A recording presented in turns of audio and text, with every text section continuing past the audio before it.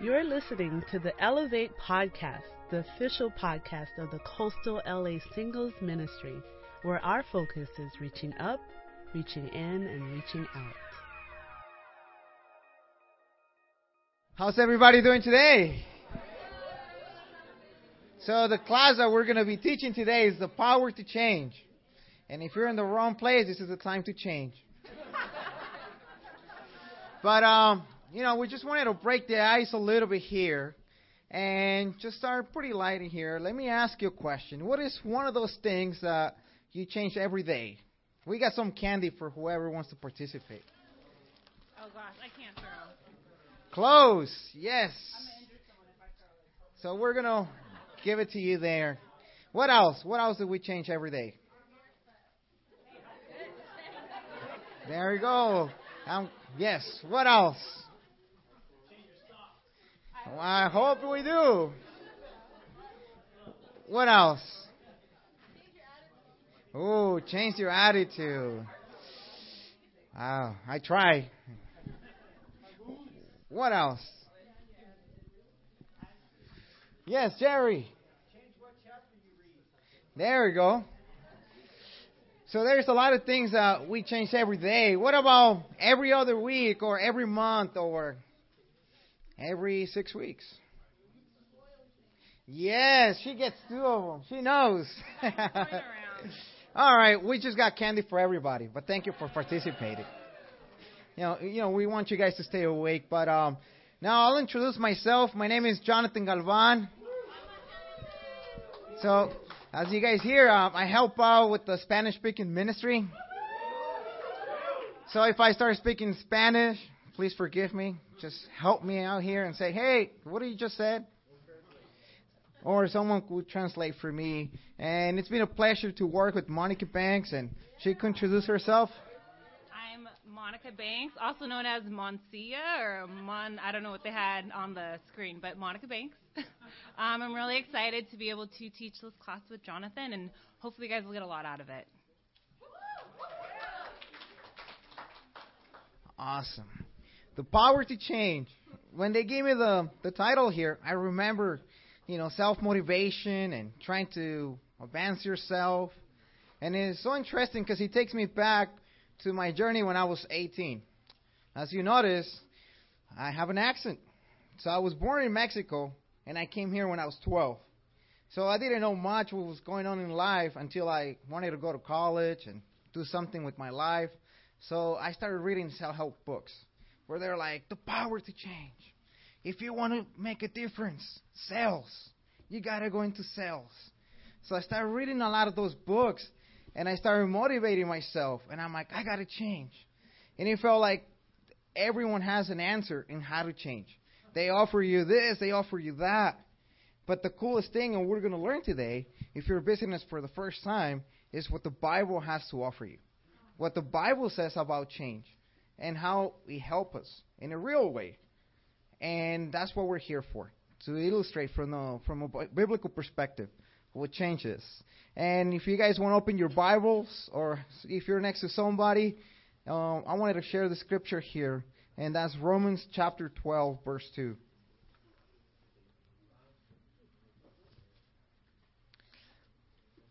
And I'm going to read in a different translation. So, en español. No, I'm kidding. I'm not going to do it in español. So it reads. And we're going to do verse 2 here.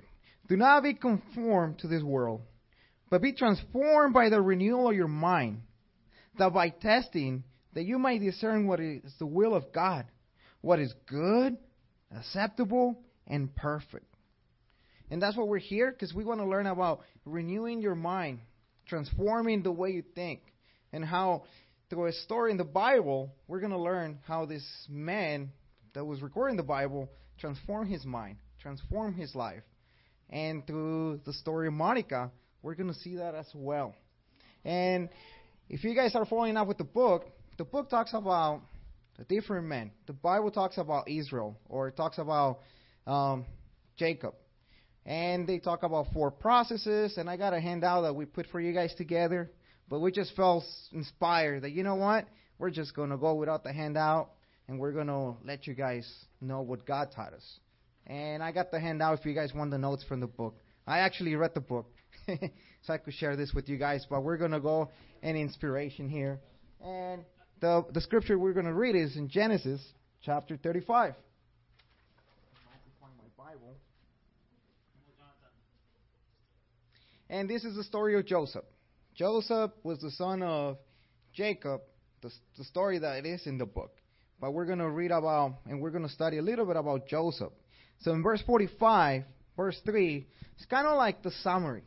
We're going to the end, and Monica is going to illustrate his life and how he relates to her and how to help her out.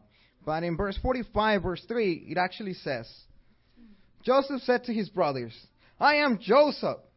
Is my father still living? But his brothers were not able to answer him because they were terrified at his presence. Then Joseph said to his brothers, come close to me.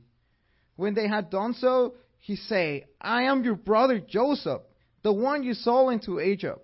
And now do not be distressed, and do not be angry with yourselves for selling me here, because it was to save lives that God sent me ahead of you. So that's what we're going to look into it. Change, whatever we do, the power to change is really God's will for something great. And with that, Monica. Yay. Thanks, Jonathan. So with the illustrations that you guys shared earlier, change is a part of our lives. Sometimes it's pretty mundane, like changing your socks, changing the oil in your car. But sometimes it's much bigger. The story I'm going to share is pretty big life change. But change in our lives, whether it's big or small, good or bad, what I've learned personally is when God is involved, when God is in the center, it makes things that much better versus when I try to do things on my own or do things on my own strength. And then just one scripture that really helps me when I'm going through different changes in life or even difficulties in life, or even when things are good, not to be super negative, is in Colossians chapter 3 and verse 17, and it says, and whatever you do, whether in word or deed, do it all in the name of the Lord Jesus, giving thanks to God the Father through him. And Jonathan made a reference to Joseph because actually that's someone in the Bible that I really admire. He went through so many different changes in his life, his status, where he lived, his family, so many different changes. But through every single change that he made, God was at the center of it. And he never lost his faith. He never lost just the fact that he knew that God loved him and God was there for him. He just continued to persevere. And that's definitely something that I've learned and tried my best to really just imitate. So one of the biggest changes I've had in my life is actually a career change. I'm the type of person, I figure out what I want to do, how to do it, and I just go for it. Here's a perfect example. When I was in first grade, a couple days a week, my sister and I would go to this after-school program. And so I remember one day there was like one of those partitions, and I heard this noise, and I looked around the corner, and there were these girls doing gymnastics. Mind you, I'm like 6 or 7 years old. So I sauntered my little self over there and found the instructor. I was like, excuse me, how can I be in this class? She's like, well, you need to go to your mom, get a check, and then you can be in the class. So I went home. I was like, Mom, I need a check. I was like, I want to be in gymnastics. And she was like, okay. So she wrote me a check. Next day, went to after-school program with my little pink sweats and my pink leotard, and like, here's my check. I want to be in this class. And that kind of set the foundation for my life. Like, I set a goal, figure out what I need to do the research, and I just go for it. And so that's how I got to law school. With some encouragement from my parents, that's a whole separate lesson and story. And my career path was I went to undergrad, studied political science. Right after college, I went to law school, and I hated it. I thought, okay, it's just really hard and it's stressful, but it'll be different when I'm working. And so I got my first summer job and noticed I had anxiety attacks, and it was really hard to breathe. And I was like, why? What is wrong with me? I'm like, okay, maybe it's just stress. It's my first time ever working like a full 8-hour day. Not a big deal. Mind you, I'd have to get up in the morning and go to class, and I didn't want to get out of bed, which is very uncharacteristic for me. I love school. I love learning.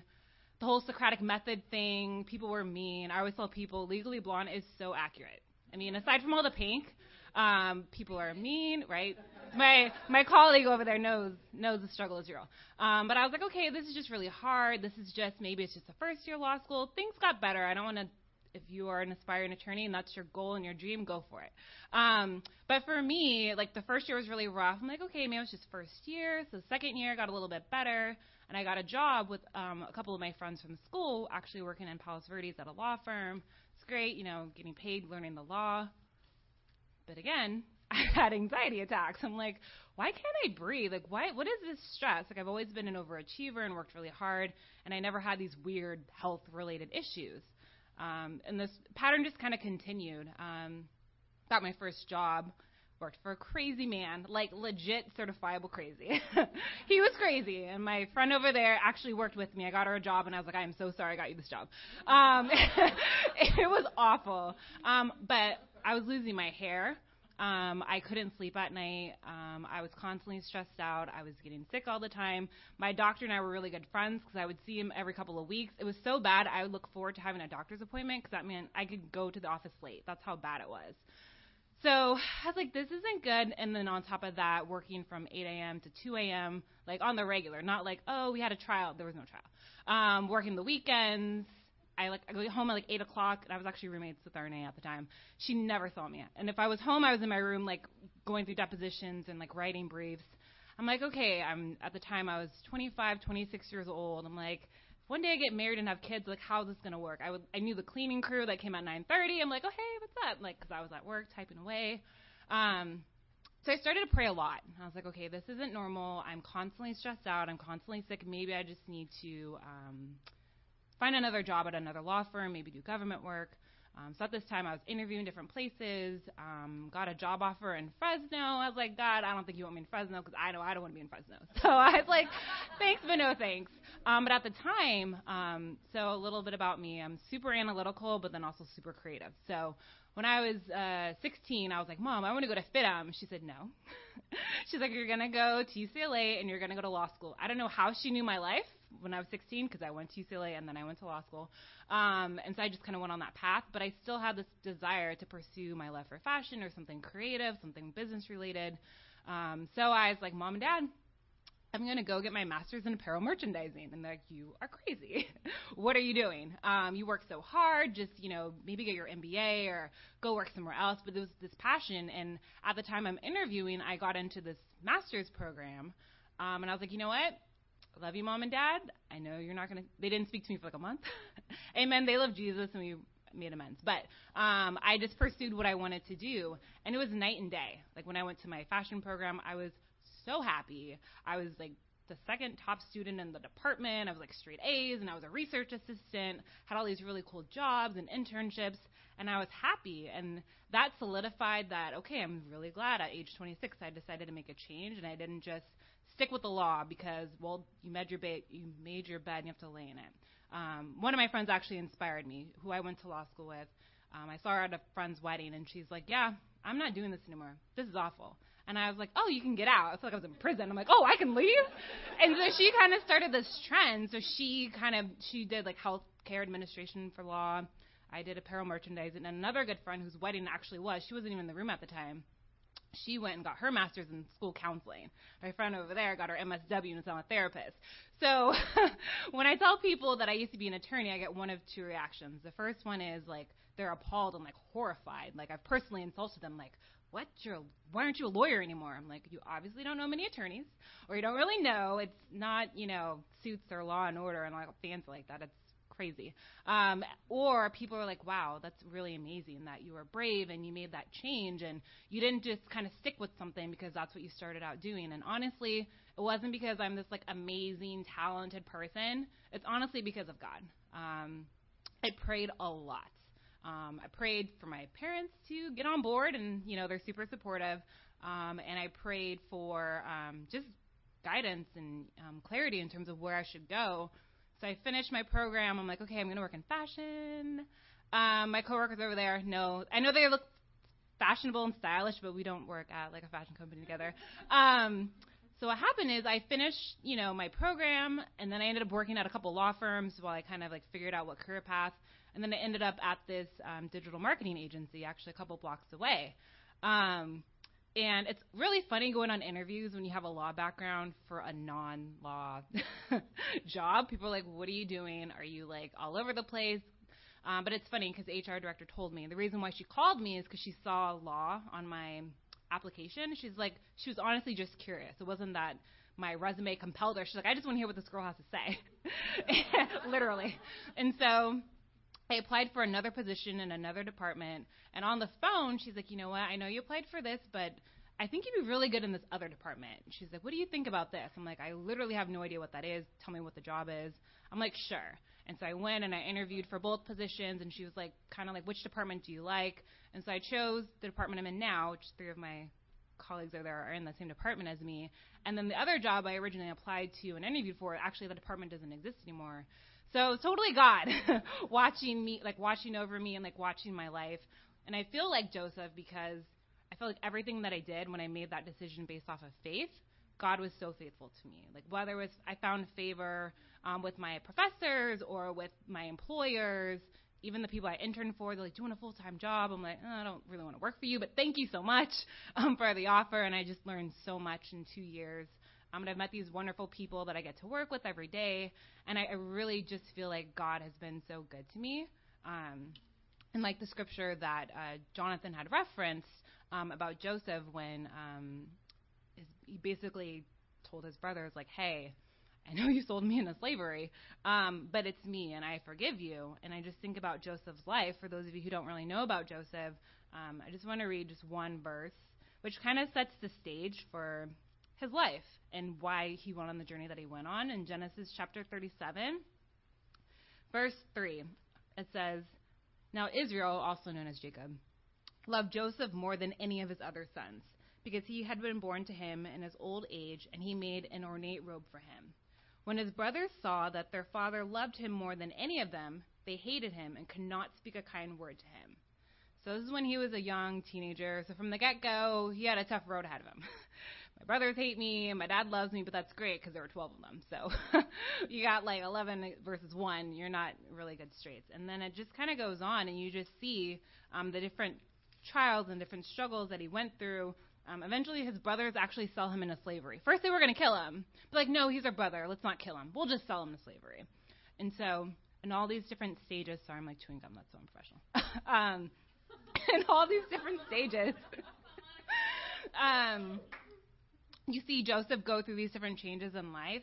So in Genesis 37, he's sold by his brothers. In Genesis 39, he goes into his master's house. But you see him going from favorite son actually to favorite slave and servant. In chapter 39, in verses 1 through 5, it says, now Joseph had been taken down to Egypt. Potiphar, an Egyptian who was one of Pharaoh's officials, the captain of the guard, bought him from the Ishmaelites who had taken him there. The Lord was with Joseph so that he prospered, and he lived in the house of his Egyptian master. When his master saw that the Lord was with him and that the Lord gave him success in everything he did, Joseph found favor in his eyes and became his attendant. Potiphar put him in charge of his household, and he entrusted to his care everything he owned. From the time he put him in charge of his household and of all that he owned, the Lord blessed the household of the Egyptian because of Joseph. The blessing of the Lord was on everything Potiphar had, both in the house and in the field. And it's just amazing how it's literally this kid gets sold into slavery, and this grown man who works for Pharaoh found favor not because of his high esteem and his high position, but because God loved this teenager. Now, Potiphar's wife loved this teenager too, and was a little inappropriate with him. And when Joseph didn't respond to her advances, she accuses him of assaulting her. He goes to prison, a little awkward. But even when he gets sent to prison, God didn't forget him. In chapter 39, in verses 20 through 23, you see the same pattern. Joseph's master took him and put him in prison, the place where the king's prisoners were confined. But while Joseph was there in the prison, the Lord was with him. He showed him kindness and granted him favor in the eyes of the prison warden. So the warden put Joseph in charge of all those held in the prison, and he was held responsible for all that was done there. The warden paid no attention to anything under Joseph's care, because the Lord was with Joseph and gave him success in whatever he did. And I feel like God has been the same with me. Not saying I'm as awesome as Joseph by any means. But I was fortunate enough to grow up in a household where my parents loved God and read the Bible to my sisters and I from a very young age. And I honestly feel like through every single stage of my life, good and bad, because my coworkers have seen me really stressed out and not the same level of stress as before, but, being tested, honestly, and my trust and confidence in God the same way that Joseph was tested. He's like, okay, I'm going to rip you from your family, and you're going to be a slave, but he still worked hard, and God was still glorified. I'm going to put you in prison for something you did not do. In fact, you were being righteous and faithful. He was being faithful to God, and he got punished for being put in prison. But God didn't forget him. He literally was running a jail. He was probably like 18, 19 at the time. And the pattern just continues. He's sitting in prison for a couple of years. He helps out some of the king's officials. One dies, and one gets released, and he's forgotten, and he just sits there. And then, God gave him some supernatural powers to interpret dreams, and he eventually ends up interpreting a dream for the king. And then in chapter 41, verses 14 through 16, this is Pharaoh speaking, trying to get Joseph to come interpret this crazy dream he has. And it says, so Pharaoh sent for Joseph, and he was quickly brought from the dungeon. When he had shaved and changed his clothes, he came before Pharaoh. Pharaoh said to Joseph, I had a dream, and no one can interpret it. But I have heard it said that when you hear a dream, you can interpret it. I cannot do it, Joseph replied to Pharaoh, but God will give Pharaoh the answer he desires. Now, Joseph had every opportunity to kind of take the glory for himself. He's like, look, I'm pretty amazing. My dad loved me the most. Even though I was a slave, I was running the house, I was running the jail. Of course that I can interpret your dream. But he gave all the glory, he gave all the credit to God, and God definitely blessed his humility. And I feel like even in my change of career path, because, law school, as stress-inducing as it was excellent training. I learned how to read and write and speak of the law. I did all these law clerk things, and then I worked as an attorney. I go into digital marketing, like I said, I literally didn't know what it was. I'm like, I am not computer savvy, as they can attest. I like to handwrite things. But God, definitely humbled me, and God was with me. There were so many days, even now, that I pray, I'm like, God, I don't know what I'm doing.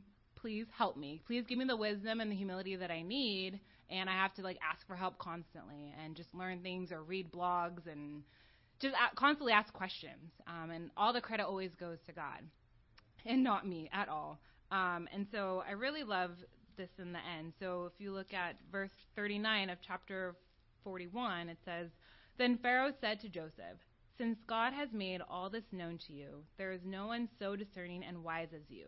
You shall be in charge of my palace, and all my people are to submit to your orders.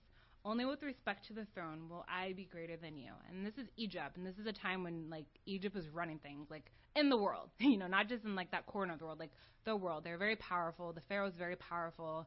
And here he is, entrusting this Israelite to his kingdom, to his palace. And basically, he's like, except for me, this all belongs to you.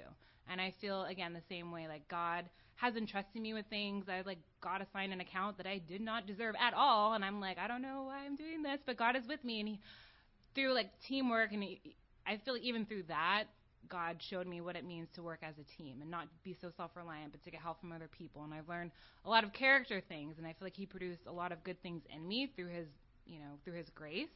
And as Jonathan referenced before, the story ends with Joseph not only forgiving his brothers, but really loving them. Then his whole family gets reunited. His dad comes back, even though he's super old. But they're a family again. And again, there's no way someone can go from favorite child to favorite slave to favorite prisoner / mini prison warden to king's interpreter, to being reunited and having a forgiving heart if God is not the center of their being. If he would have relied on himself or his own abilities or his own skill or his own, because he was described as being very attractive, his own good looks to kind of get by on things, this story might have ended in a different way. And so it's very humbling to me to not rely on myself and my talents or my abilities or my training or my education, my experience, but really just always remembering that all of those blessings come from God and by his grace. And I'm just but a lowly servant who's, been blessed with the opportunity to know who God is and to live for him. So that's my story.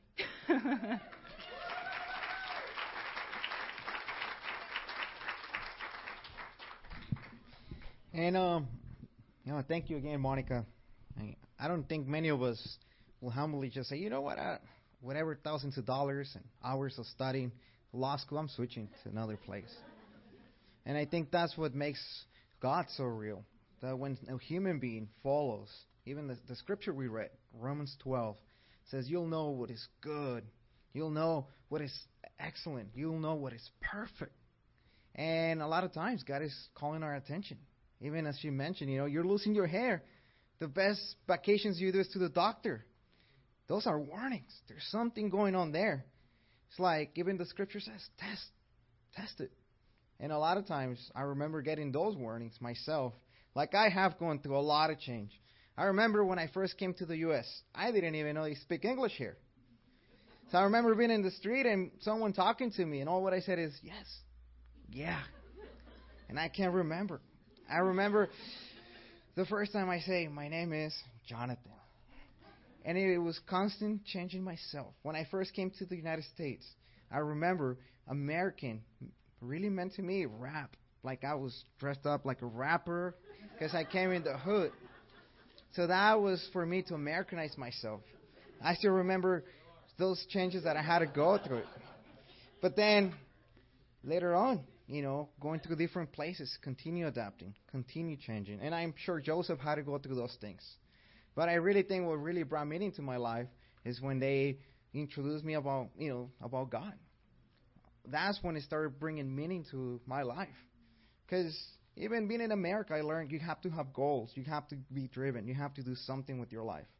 And I still remember when I was studying the Bible, and they're like, okay, so what do you want to do with your life? Oh, what I don't want to do with my life. By 25, I want to have my own house, my own porch. I want to do this and do that. I was into real estate. I want to have my education. I want to go to UCLA. I want to do this. I want to do all this. And I remember the question. He's like, well, those are great goals, but what's your purpose? What is purpose?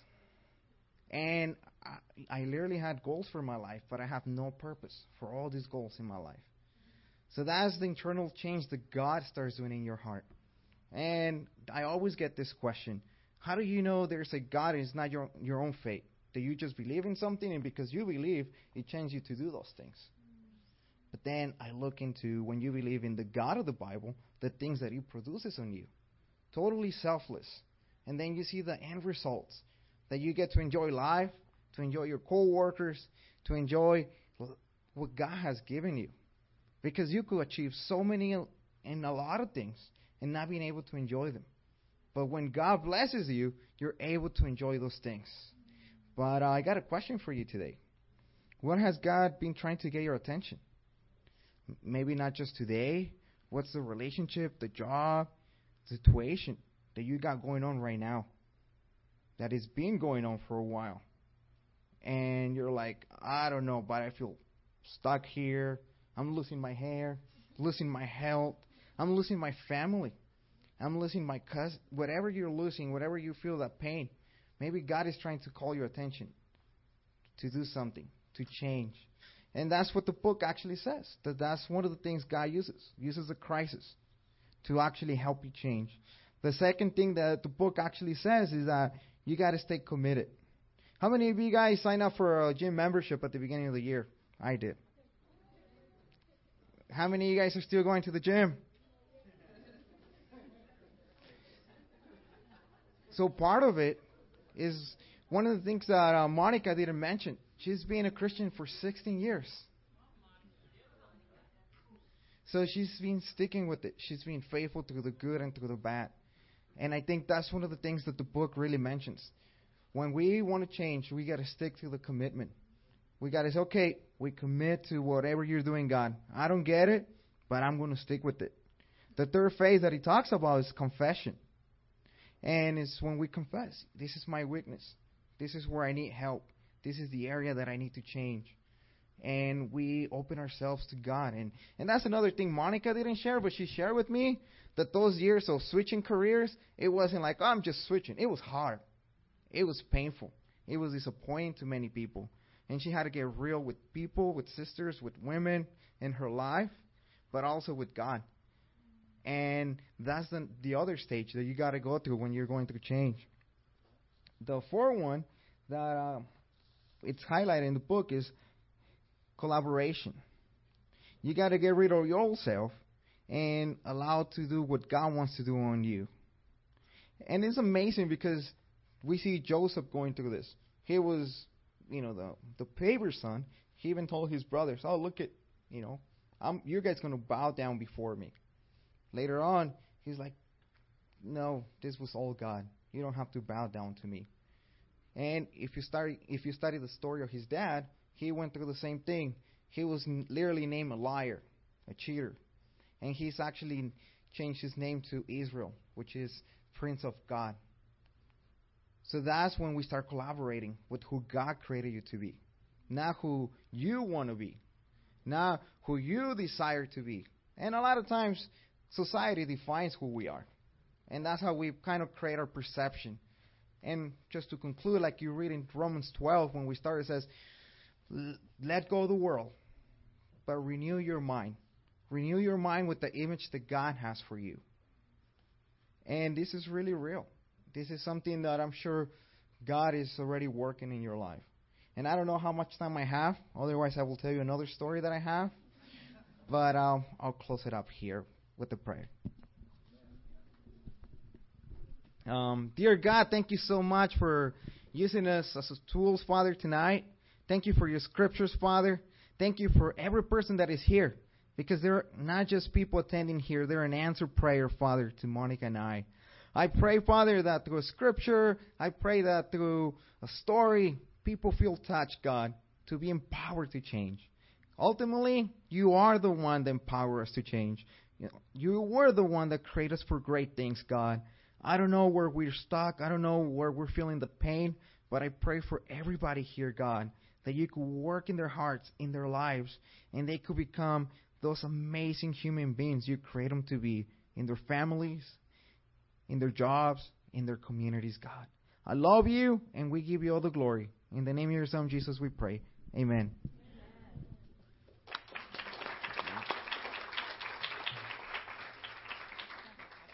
So we got a few minutes for questions.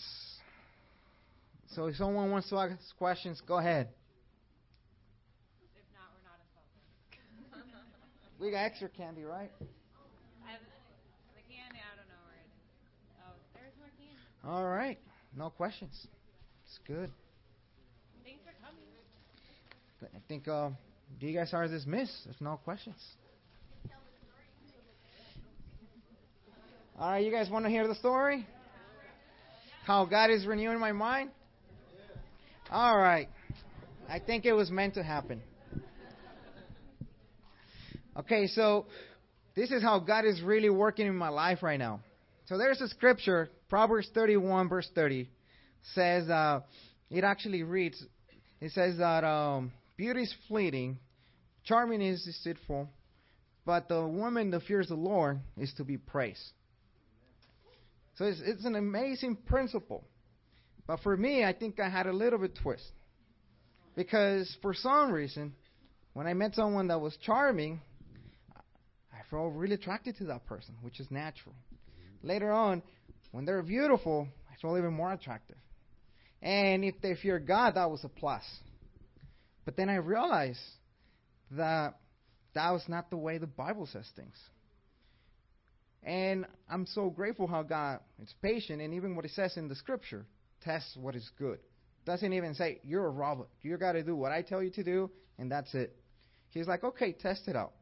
So I tried to build relationships based on that foundation. I tried to build friendships on that foundation. And then I found myself really frustrated. I felt myself angry. And I was like, God, what's going on? I felt this connection. I felt these emotions. This is awesome. But then at the end of the days, I found myself not feeling good, patient, or perfect in the relationships that I was building. And it became so real. And when I read the scripture, it felt like when I read the scriptures for the first time, like it clicked something inside. Because believe it or not, there's things, and this is one of them for me, that I'll do anything. I started working out, started exercising, started doing this, I started doing that. But then I realized that was not the answer. The answer was the scriptures. And teaching me, okay, look at the women that fear God. And then look at everything else. But first, look at the women that fear God. And God is helping me build amazing friendships. And that's what I think the Bible talks about, the renewing in your mind. And it's not easy. And I'm sure everyone has a story, but that's the story I wanted to tell because we had extra time. Thanks.